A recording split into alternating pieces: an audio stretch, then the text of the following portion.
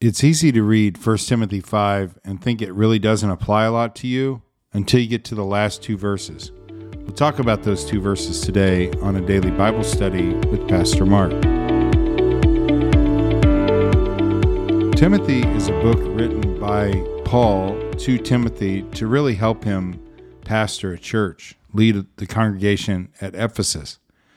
So this chapter deals primarily with how Paul encourages Timothy to deal with different people inside his church. So he starts by talking about how to deal with people that are older than he is and people that are younger than he is. And he says, think of it in terms of a family. How would you talk to your dad? How would you talk to your brother that's younger than you, or your sister? How would you talk to your mom? In the same way, we should interact with one another inside the church, just as a family would interact with each other. After the first couple of verses, then he gets into how widows should be cared for inside the church. And then he also talks about how elders should be treated inside the church. But what I wanted to focus on today was the last couple of verses. And this is what he wrote. The sins of some people are conspicuous, going before them to judgment, but the sins of others appear later. So also good works are conspicuous, and even those that are not cannot remain hidden.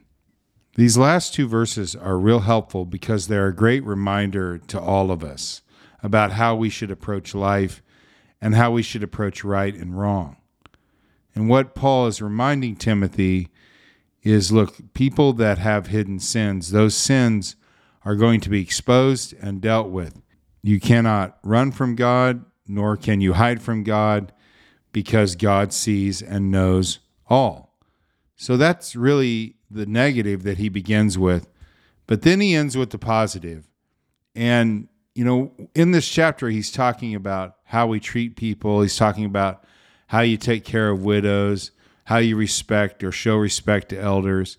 These are a lot of things that nobody knows and nobody sees, but God sees.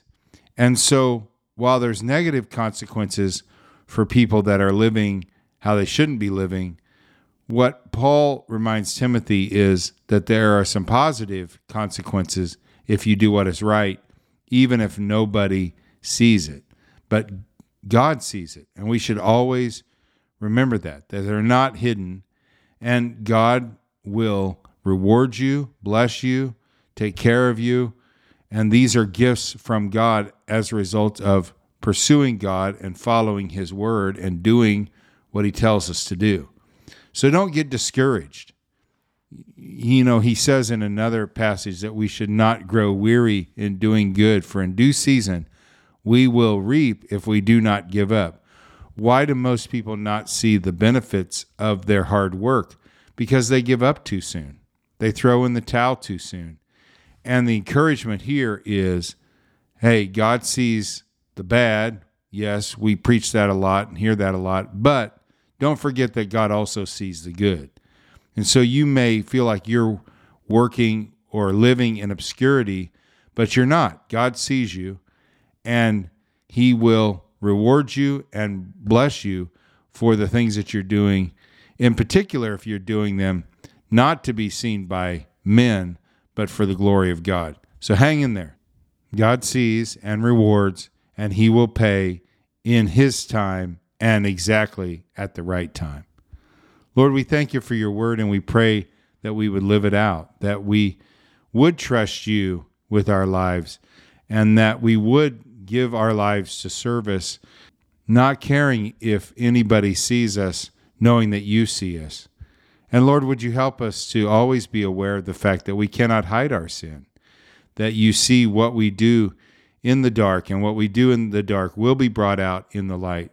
So help us, Lord, to live holy lives that bring honor and glory to you. We pray this in your name, Jesus. Amen. Well, have a great Monday, everybody. I'll talk to you tomorrow.